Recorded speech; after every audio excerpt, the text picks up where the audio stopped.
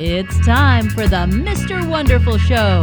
Here's your host, Mr. Wonderful.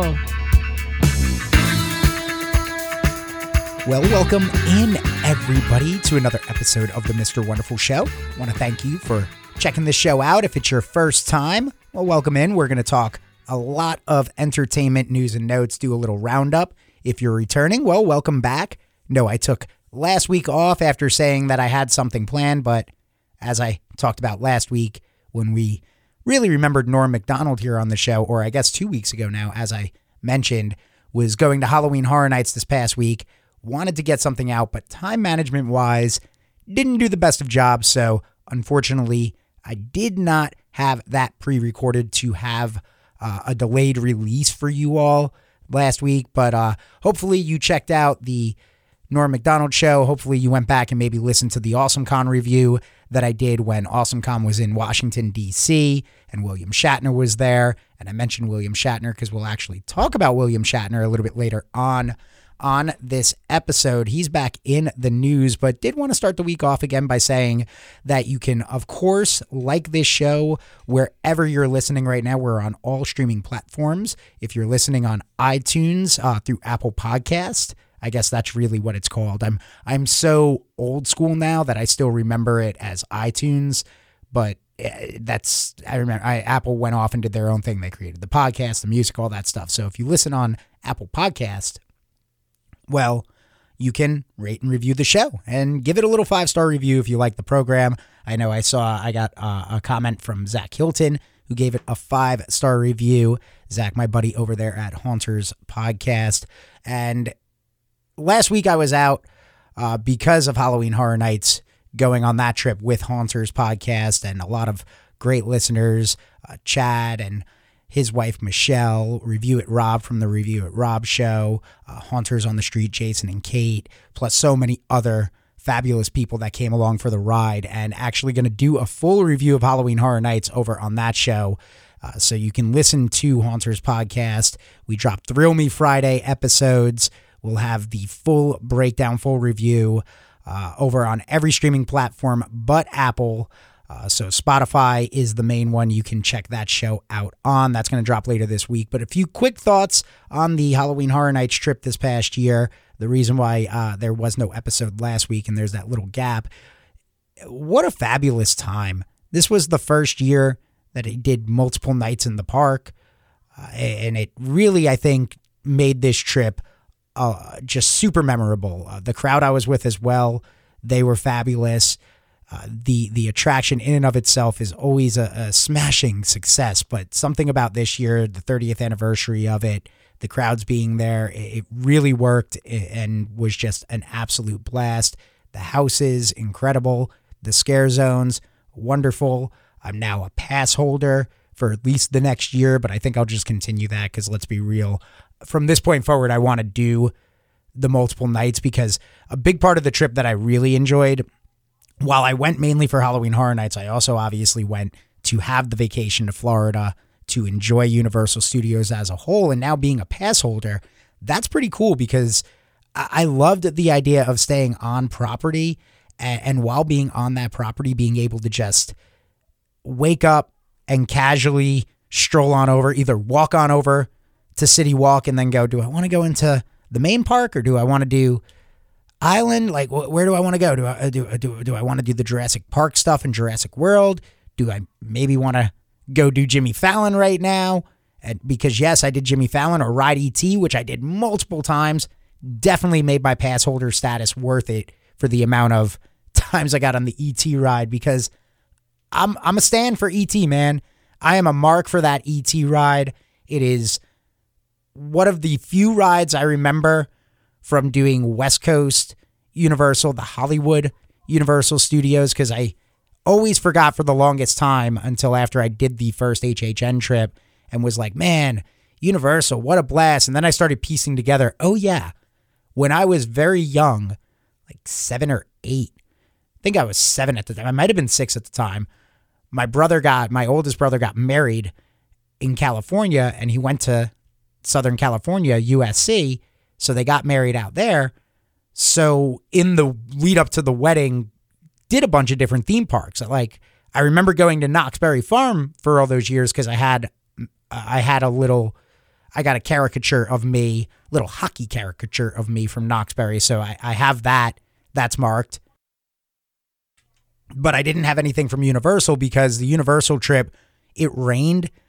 I took a trip to California and it never rains in California. And Jimmy, if you're listening, you're going to get a kick out of this because, you know, you're from there. It never rains in California. The trip I went on, I remember it rained every single day but the day my brother got married. That was the only sunny day in California. Oh, and when we were leaving the next day. So yeah, it rained my entire California trip, even walking the Hollywood Walk of Fame. I remember it started raining on us, but we were like, you know what, screw it. Really, my parents were like, we got to do this for the youngest one because the youngest one never got to do this. We didn't take him for the graduation. We stuck him in New Jersey with his family, which that was a fun experience in and of itself. I have fond memories of that. More so than I did of going to Universal in California. I have fond memories of not going to my brother's graduation. But yeah, so that trip was fun, but it did rain every day. It even rained on us when we were at Knott's Berry's farm because I remember I remember having the thought as a child of, oh no, they're going to close the roller coasters because it's raining in California and they're not prepared for rain on roller coasters. But it didn't rain that long. It was like an on and off type thing. One of those Florida rainstorm style days. But all in all, I loved having that option as a pass holder, circling back to this trip in and of itself, not the down memory lane. But being a pass holder, super cool. I want to make some plans now to go back in March. Unfortunately, my girlfriend couldn't do the Halloween Horror Nights trip just because of her job. But she's got some time off towards the end of March, so fingers crossed that time doesn't get, rearranged and dates changed and stuff like that. But with Mardi Gras, I figured that's a perfect go to the park, spend a few days there, introduce her to Universal Studios as a pass holder, because again, just that option to go into the park, leave the park, go back into the park, leave the park, kind of pick and choose. Like my last day there, everybody in the room was, to be fair, if I had simply just hung out for another 5 minutes, I would have been able to make a plan with people, but I got really antsy because I had been up for 2 hours. I had listened to the entire episode of Talk is Jericho, one of his interviews. Like, I was getting a little antsy, so I just kind of threw on my stuff and went to City Walk and was like, I'm going to go to City Walk and see how I'm feeling. And once I got to City Walk, walked into the park, rode Velocicoaster for the second time on the trip. Then I got a text from a couple people and it was like, we're going to come to the park and we're going to ride Velocicoaster one more time. We know you're hanging out over there somewhere. Come meet us there. And I was like, hey, I'm actually getting on the river raft ride now for Jurassic Park. So I'll be off this within 5-10 minutes. See you over at Velocicoaster. So got to do some things in the park. Just that option to go walk in and walk out really, I think, made this trip. It's part of what played into this trip being so awesome was having a regimen, having a plan, but also being able to divert from the plan at times, and even having the multiple nights being able to go into HHN and out of HHN as well. Again, the last night there, I kind of I started getting the FOMO. I started getting the trip's coming to an end. I want to really do the Beetlejuice house one more time. Sorry, Rob. I was a little vodkas deep, so it came across a little bit meaner than it was intended to be. But everybody was going to play mini golf, and I was like, I internally, my FOMO kicked in of, I don't know, because the original plan wasn't to go through the Beetlejuice house again that night. So I didn't think there would be time to go through the Beetlejuice house again. I saw 1 hour gap between friends going off to play mini golf and me going back into Horror Nights to do a house that I really would like to do one more time, just to kind of get the aesthetic to see it again. Having those options on this trip made this trip so cool. But again, that's just quick thoughts for some of you. I know you're going to check out the full review, so I'll save all my thoughts on houses, everything else. But that's just kind of the quick pass holder aspect of it. But now let's look back on what's kind of been going down in the news. Now, we're not going to look at the last 2 weeks, but we're going to start the rundown today with Jennifer Tilly, actually, in the Chucky series. Rob's probably talked about this as well. I actually shot him this because this came from page 6 of the New York Post. And while at Halloween Horror Nights, Chucky was featured, and the new series is going to be on Sci-Fi, USA, Universal, NBC, all that good stuff. So Chucky, though, we come to find out Jennifer Tilly didn't really want to be Tiffany in Bride of Chucky. She even fought her agent. So it turned out that she had no interest in being a part of the Chucky franchise. And it's wild to hear her say that because of the fact that, for me, you know, I can't imagine somebody else being Tiffany. But she did say that when she got offered the script, it was like her reaction was, a Chucky movie? I'm not doing a Chucky movie. She had just come off of Bullets Over Broadway, which was an Oscar nomination. So she thought she was going to be more like a Dame Judi Dench or something like that. And getting offered a Chucky role just didn't seem like the smart move. But she says that eventually she changed her mind. Thankfully, we know that happened. Besides the pay, which I guess was pretty hefty for her, she said that the script writing actually caught her attention. She thought it was funny, witty, very poignant as well. Plus, the director was Ronnie Yu from Hong Kong, and she was very interested in working with him. And we all know Ronnie Yu went on to eventually make Freddy versus Jason, one of my favorite nightmare films, and Friday the 13th films. But yeah, she felt like, you know, it really was kind of a below her type thing, especially coming off of a big movie. And I get that, you know, I get that. But I do remember as well when she popped up in that film, it did give that movie a little bit of a oomph, because I remember she was a big sell of that, was we got Jennifer Tilly to be in this movie and in this franchise, because you got to remember, this is the 4th Chucky film. We're coming off of Chucky 3, which not exactly one of the best films. Sorry, it's just, if you like Chucky 3, great. But after the first one, the second one, that third one is very what? And then you get the 4th one. So, you know, you're coming off of the what one, and now you have Jennifer Tilly, a big name coming in. And she did it. And she's gone on. She's done 4 of the movies now. But this obviously making the news because, again, as I mentioned, big promotion of the new Chucky series coming to Sci-Fi October 21st. And I'm really excited for that series. I do enjoy the Chucky stuff. Always have. Always will. My thoughts on Chucky 3, though, will always remain the same. I had my first kiss experience following going to see Seed of Chucky. Yeah, that's right. Had my first mouth-on-mouth kiss with my girlfriend at the time following Seed of Chucky double date night. Me and my friend went with our dates in his minivan to the AMC out there on Long Island. Saw Seed of Chucky afterwards. It got the girls all worked up, and we did the makeout session in the minivan. It was good time, yes. So yeah, like, I have fond memories of the Chucky films. I like the Chucky films. I love the last 2 Chucky movies that have come out. The more direct-to-video ones, I think that Don Mancini has done a wonderful job at really telling this interesting story over all these films. So I'm excited to see where the series goes, because that's playing into the film franchise and all of that kind of lore and everything that's been going on with that. So very excited for that. I'm very excited, again, to really see what happens with this Chucky series. But yeah, happy as well, Jennifer Tilly coming back, and happy to know that she did not turn down the movie, and her agent thankfully got her to sign on.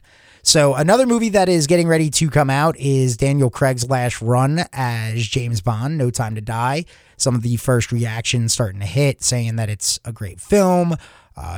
Wonderful farewell, fantastic conclusion for Daniel Craig, all that good stuff. But Craig and the team starting to make the rounds. And the story that caught my eye was Daniel Craig admitted that he actually broke Dave Bautista's nose while filming the Spectre movie. He was talking on the Graham Norton show about filming one of the fight sequences and how he just punched Dave Bautista in the face and then took off running because he realized he just broke the nose of a professional wrestler, and it's Dave Bautista of all people.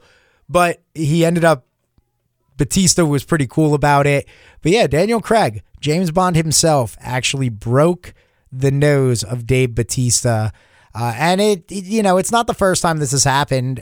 He's not the only guy accidentally sock it to his co-star. I think one of the more famous ones as well, is the Harrison Ford, Ryan Gosling mean right hook while filming Blade Runner 2049 back in 2017.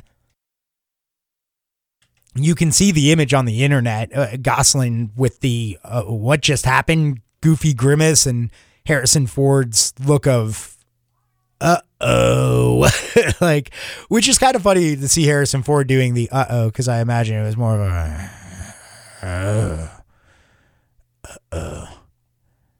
I think I just broke Ryan Gosling's face. What if broke Gosher's face? That's Harrison Ford. So accidents happen on set, even when you're an A-list actor, but a fun little story as we get ready to bid farewell to Daniel Craig as our James Bond.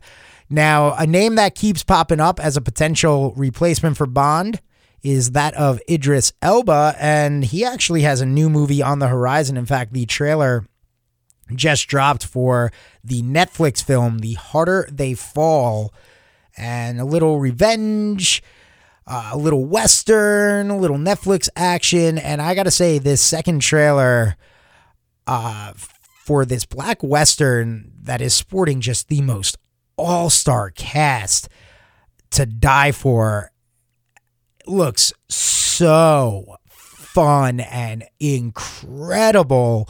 So if you're not aware of this movie, the official synopsis for The Harder They Fall is when outlaw Nate Love, Jonathan Majors, discovers that his enemy, Rufus Buck, Idris Elba, is being released from prison. He rounds up his gang to track Rufus down and seek revenge. Those riding with him in the assured, righteously new school Western include his former love stagecoat Mary, Zazie Beetz, his right and left-hand men, hot-tempered Bill Peckett, and fast-drawing Jim Beckworth, and a surprising advisory turned ally. Rufus Buck has his own fearsome crew, including his treacherous Trudy Smith, Regina King, and Cherokee Bill, Lakeith Stanfield, and they are not a group that knows how to lose. So, again, like I mentioned, all-star cast, but this new trailer just really throws that, at least indicates to me that this is going to be one badass absolute delight. Just spaghetti Western, shootouts, betrayals. It has the makings for everything that is just fun, that makes movies fun. And it's going to be hitting select theaters October 22nd and then Netflix on November 3rd, while also making its world premiere at the BFI London Film Festival in just about a week, October 6th. So this is a movie that it's not just getting the direct to Netflix release or a day and date release. It's getting the Army of the Dead release, where it's going to get its run in theaters and it's getting its premiere. Like, this is a film that, to me, I feel like Netflix has some faith in to give it a theatrical run for a week, in which they're possibly thinking some type of Academy Award. They're possibly thinking, I mean, it's a lot.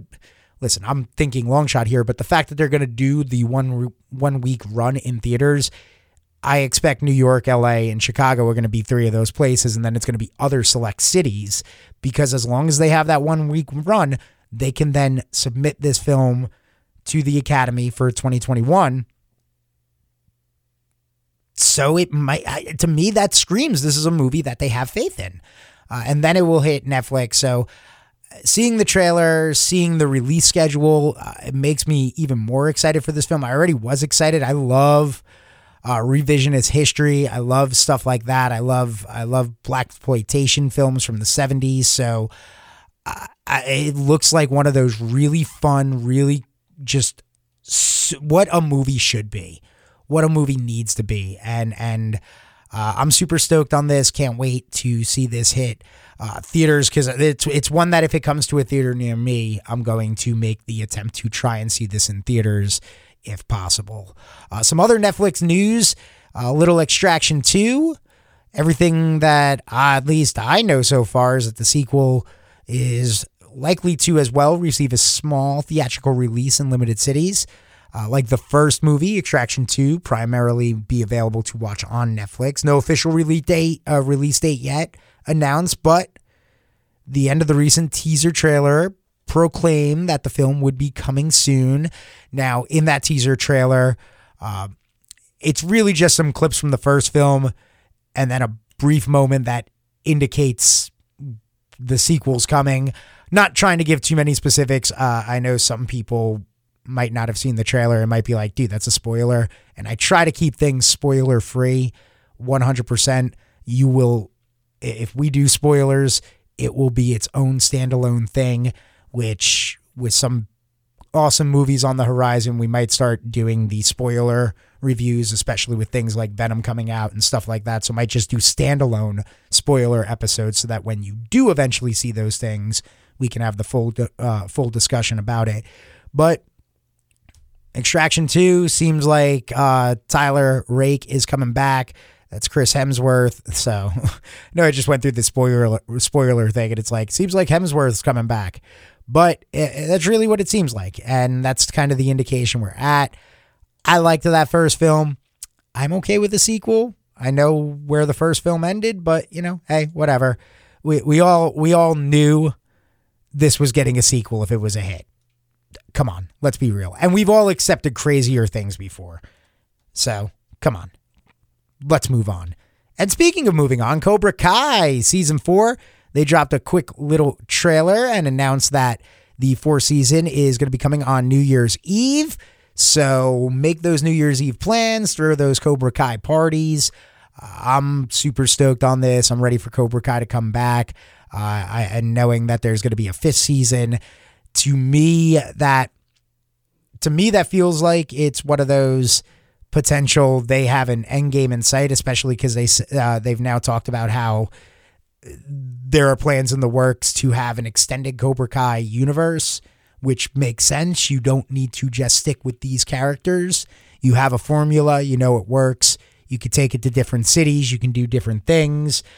It doesn't just need to be Johnny and Kreese and Daniel's son. It doesn't just need to be their kids and all of that in the next generation. Literally you could do the next generation and move it on to other areas. That's how you can bring a Hilary Swank back. Just saying. And then there's still a tie-in to Mr. Miyagi, but it is its own thing. So you can do things like that, like have her somewhere off in Central Florida or New York, or probably New York. I'd say put her somewhere in New York, maybe like the Catskills or something like that, a quiet New York town. Now I'm just stealing Dirty Dancing, but they've talked about an extended universe. So I feel like heading into this season, knowing there's a season 5, that this season is going to be a real big setup for season 5 and potentially could be leading to the conclusion of the overall Karate Kid continued Daniel's son, Johnny and Daniel's long running beef, and that overall arc of the first 3 Karate Kid films. So I guess we'll see. But again, that's just a little speculation, but I feel like that could be a place where we're going.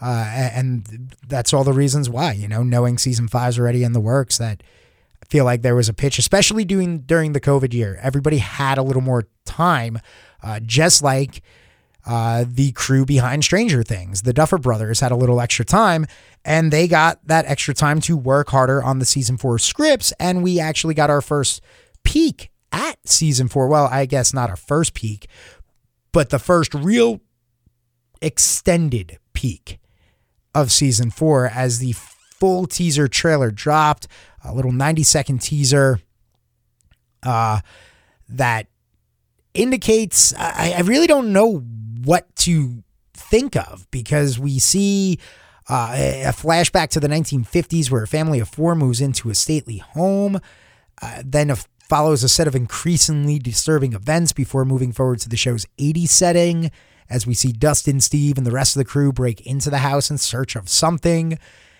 Then we see the clock, and the clock kind of cracks and all that stuff. So it really doesn't expose a lot, but I'm in, man. Let's be real. I'm in. And we also got some new cast members and some pictures of them as well. So I'm really looking forward to seeing friend of Haunters podcast, Robert Englund, the horror movie legend himself, come in. He's going to be playing Victor Creel, and he's described as a disturbed, intimidating man who was imprisoned in a psychiatric hospital after a gruesome murder in the 1950s. And he's just one of several new cast members this season, but I'm in. I'm very, they've been talking about Sean Levy, director, by the way, of Free Guy. Yes, that's Sean Levy, the executive producer of the show. He said that season 4 is by far their most ambitious, cinematic, sprawling, and epic season that they've ever gone for by a lot. So I guess we'll see. But again, that teaser, really at this point, you could probably just put poop in a bag or something like that and be like, here's Stranger Things.